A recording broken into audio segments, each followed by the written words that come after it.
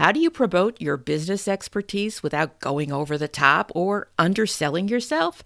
Now, whether you're an employee taking your career to the next level or an entrepreneur looking to stand out from the crowd, when we come back, today's guest is a business connection specialist who will answer those questions and more. And she's even got a free gift for our listeners that she'll tell us about at the end of the program. So stay tuned. This is Business Confidential Now with Hannah Hassel-Kelchner, giving you the inside scoop on how to ignite more business success by doing the right things in the right way. Welcome to Business Confidential Now. I'm your host, Hannah Hassel-Kelchner, and today I am delighted to welcome Shannon Gronich to the show. Shannon has successfully gotten over $3.2 million worth of free publicity, and she's known for having a $1 million Rolodex. That's right, a Rolodex. And no, I'm not mispronouncing a luxury wristwatch brand.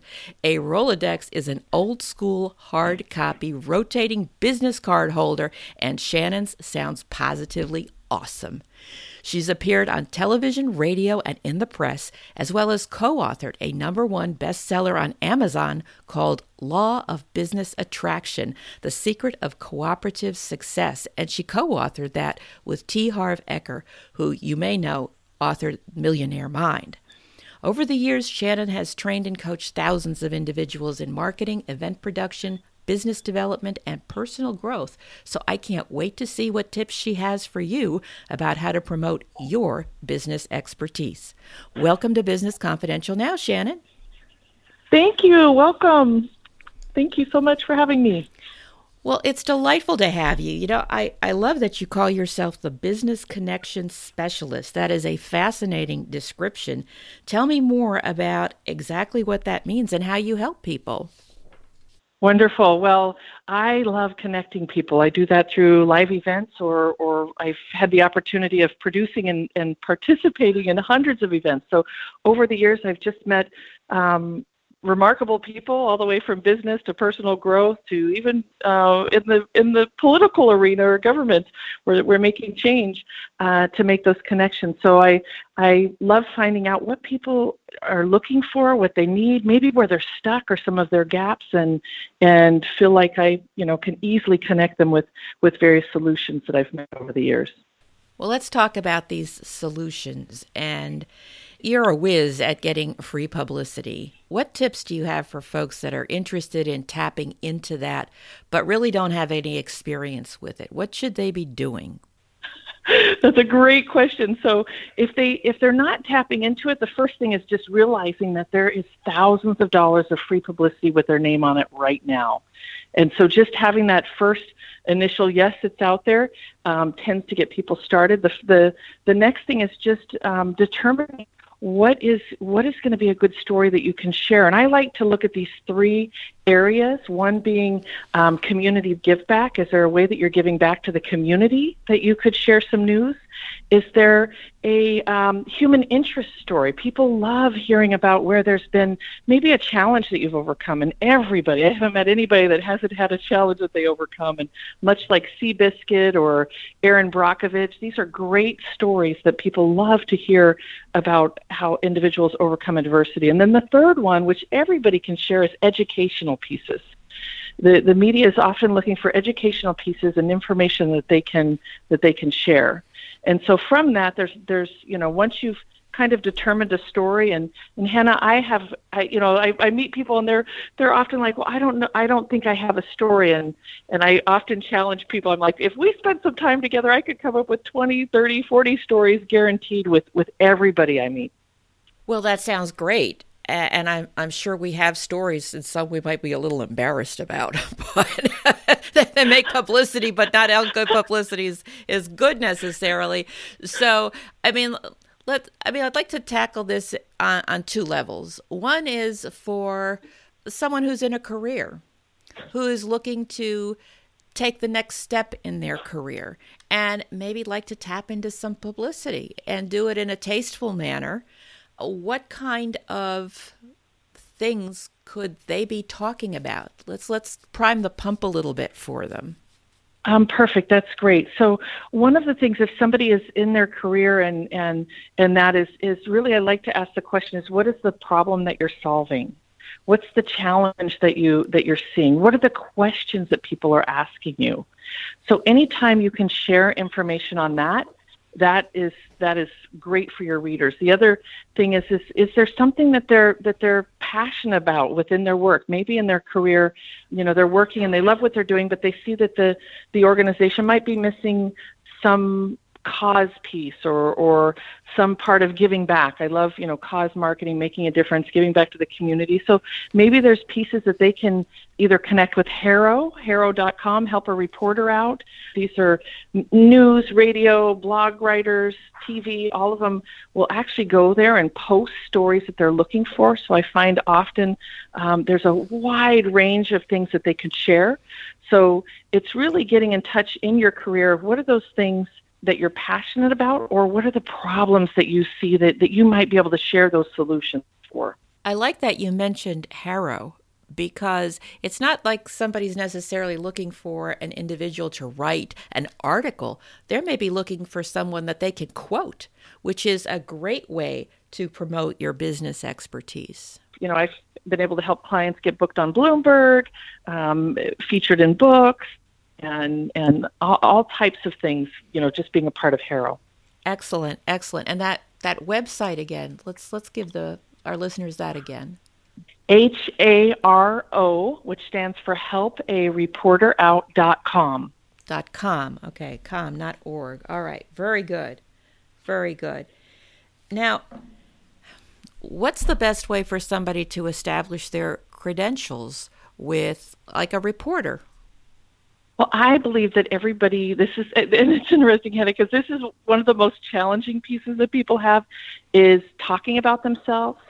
But creating your power bio, or I call your expert power bio, is essential. Whether you're in a career or you're in a business, that bio is what people get to see about you and your past and what you've accomplished and how you've made an impact in the world. And so I find having that and submitting that, I actually use my bio with proposals, with everything I do. I think that it is essential. And for me, what happened was I wasn't really using my bio. And I once I started using it, I started getting higher paid clients. It was easier for people to introduce me. And then I found that I didn't have to talk about myself. It was like I could just easily share. Send me your bio so I can get to know you, and here's mine. So I really think that the major piece of what we do anywhere in the world is having that, what I call expert power bio, together, and being okay with bragging. I mean, a lot of people might be humble or nervous about sharing certain things, or they disconnect their past to their present. And so, I've found that I haven't met anybody where they did something in their past, and we can always create a way to where that can have an impact on what they're doing now. Well, this power bio is intriguing. How does that differ from, let's say, what somebody has on LinkedIn? So LinkedIn, and I have a great friend who does LinkedIn, and I'm sure you have some great podcasts where you've interviewed some amazing people. So LinkedIn, at least what I've been advised, is a little more personal. You want to write it as if you're talking to the person. So you would use first person. You'll look at mine. I haven't followed that rule yet, but I've been told that. So this is written in third person. I love having people include numbers or stats. Often we can share maybe who you've learned from or studied with or spoke with, or, with you, Hannah, listing the number of years of podcasts or how many you've interviewed. So it's that time to really brag about what you've accomplished or who you've played with. How long should it be? Because third person. Yeah, in third person. Because I can imagine that people that are introverts that don't like to brag about themselves to begin with, they're like, okay, I did XYZ, and that doesn't tell you a whole lot. And then you've got the people that start with, well, in kindergarten, I got the award for the best show and tell, and you're like, oh my God, how long is this going to take? Right? So what's a good length? And you mentioned some of the highlights to include, which I love, the idea about numbers and, maybe who you've studied with. If it's somebody that is prominent in the field, that certainly makes a lot of sense, or places that you've worked. But, what is a good length? Are we talking 1 page, a half a page, 2 paragraphs, 3 pages? Tell me. So when we work with people, we make a long one first, and it can be 5 to 6 paragraphs. And, like the last paragraph's usually a few sentences. That's just to get the baseline. So if you were to look in my file right now, you would see that I have about 15 bios, but it's pulled out in pieces from that long bio. So if somebody wants to talk about raising capital, then I can pull out from that first one and use that shorter bio. So you always want to share what what people are asking for. You don't want to give too much. But when I'm doing a proposal, or I'm speaking, or, somewhere where I'm kind of pitching myself, right? Or, you want people to know who you are, then I do send the longer one, but no more than a page. No more than a if it's on a Word document, no more than a page. Very good. Very good. We got some guidelines here. I like that. That's very helpful. Now, whether you're trying to get the attention of a reporter through Harrow or some other media outlet, in your experience, what are some big boo-boos that people make in trying to get somebody's attention? They don't pick up the phone. They don't make a call. They don't follow up. They think that just sending out something is that people should pick it up, and so that's the first mistake. It's like there's got to be that personal touch, that connection, that follow up. The second thing would be also expecting a no. So a lot of times people, they get a no and they give up. And that to me, it's just like, no, not right now. And one of my favorite stories is I keep going until they print. Like, it's not a no until they print. And I remember, submitting it. No, we're not looking for something like this. So I kind of changed it a little bit, and no, it's not the right department. No, we didn't get it. And so I followed up 13 times, and it was like that night I was saying, oh, darn, I didn't get this one in. And not even 30 minutes later, I got a call from the editor, and they had one solid page remnant, and they did a full entire page on this story. So it's that place of not giving up. And then I have a third one, if I can share that real quick. Yeah, Anna. Please. It's talking too much. So when you get on with the media, you've got to be really mindful of if they ask a question, especially if it's like in a written interview, pause and stop. Be really mindful of, don't fire hose them. I've gotten people in front of the media and they're ready to do an article, and then the person kind of talks their way out of it. So we just got to really pay attention to what they're asking and answer it quickly, clearly, and concisely. And if they ask you a question, let's say you're live on TV or live on the radio, and it's something that you're like, whoa, I don't want to go in this direction. Just say, thank you. That's a great question. What I'd love to share is this, and just share what can relate to that and be of value to that, but take control of that interview. So that good redirect, that takes practice. It does, and it's so funny. I learned that from one of my dear friends, Jill Lublin, and I remember her telling me this, and I'm like, I've never had to use that. I'm going, why would you use that? And I remember flying home from meeting with her, and I thought, ooh, this was destiny helping me here. And I got into the TV station, and I got on, and the first question, I couldn't believe the guy asked it. I don't know if he had a bad day. I have no idea what happened, but it was really beautiful that I had that tool of, wow, that's a great question. What I'd like to share is this. It reminds me of an old Peanuts cartoon where Charlie Brown is cramming for a test, and he knows all the facts and data about Greenland. The population, its exports, how many acres, just on and on. Greenland. He gets to the test, and what is the question? Write an essay about Iceland. So he writes, Iceland, not to be confused with Greenland, which has, boom, boom, boom, boom. It goes down the list. So. Oh, that's a great, yes. So, yes, the ability to redirect is very powerful. I mean, and I'm sure if you ever watch, I'm talking to listeners now, cable news, and, why is it that some of these people don't answer question directly? It's not that they're deaf and they didn't hear it. They don't want to answer it. They want to go on their little John. So, but to do it in a graceful way, to still showcase your business expertise, I think that is the skill that people can practice. And when it comes to practice, what are your thoughts about people doing media training? Oh, I think it's great. I think media training is great, and how I tell a lot of people is to just go to radio guest list and apply and just go do it. And so, yes, media training is wonderful. Speaking training is wonderful. Toastmasters is dynamite. I have to say the most challenging for people is usually those first 1 to 3 events, speaking gigs or interviews. And then after that, it just seems to be a lot easier. And there's ways to prepare when you do media training or when you're working on this to help set the host up and yourself up for success.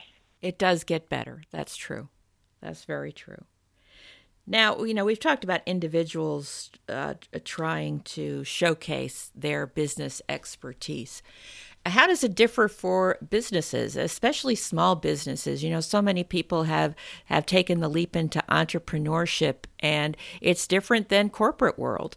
It's different in a lot of ways. So how can somebody showcase their business expertise for their business? That's a great question. So the one thing is, the Power Bio, that having that in place and being comfortable with sharing that and including that in everything you do, whether it's brochures or articles or any of those pieces. The other piece is find those areas that you are an expert and share that. So whether that be with video or press releases or, articles, really find those areas and share those. And I'm big on, people stand out when they avoid talking bad about others. So for me, I love experts that just show their expertise. It's okay to do a comparison. Hey, this is one of the things that we do different, or here's some of the things that are strength, but really avoiding don't use that strategy of talking bad about other people as a way to get ahead. A lot of people, for me, for example, it's not attractive.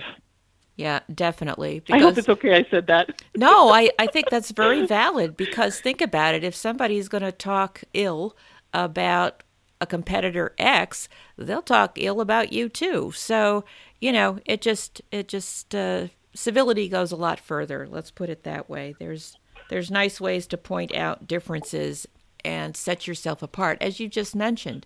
So, we do things differently. Unlike such and such, we do this, and it works for us. So that's really, really good.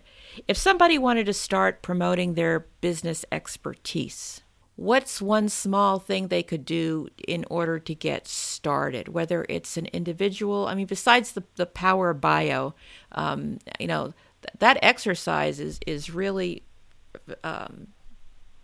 I don't want to say powerful because I'm just repeating myself, but it's a really meaningful exercise to really go back and do some data mining in your career or your business life about the good things that have happened and how they connect. It's like a big jigsaw puzzle.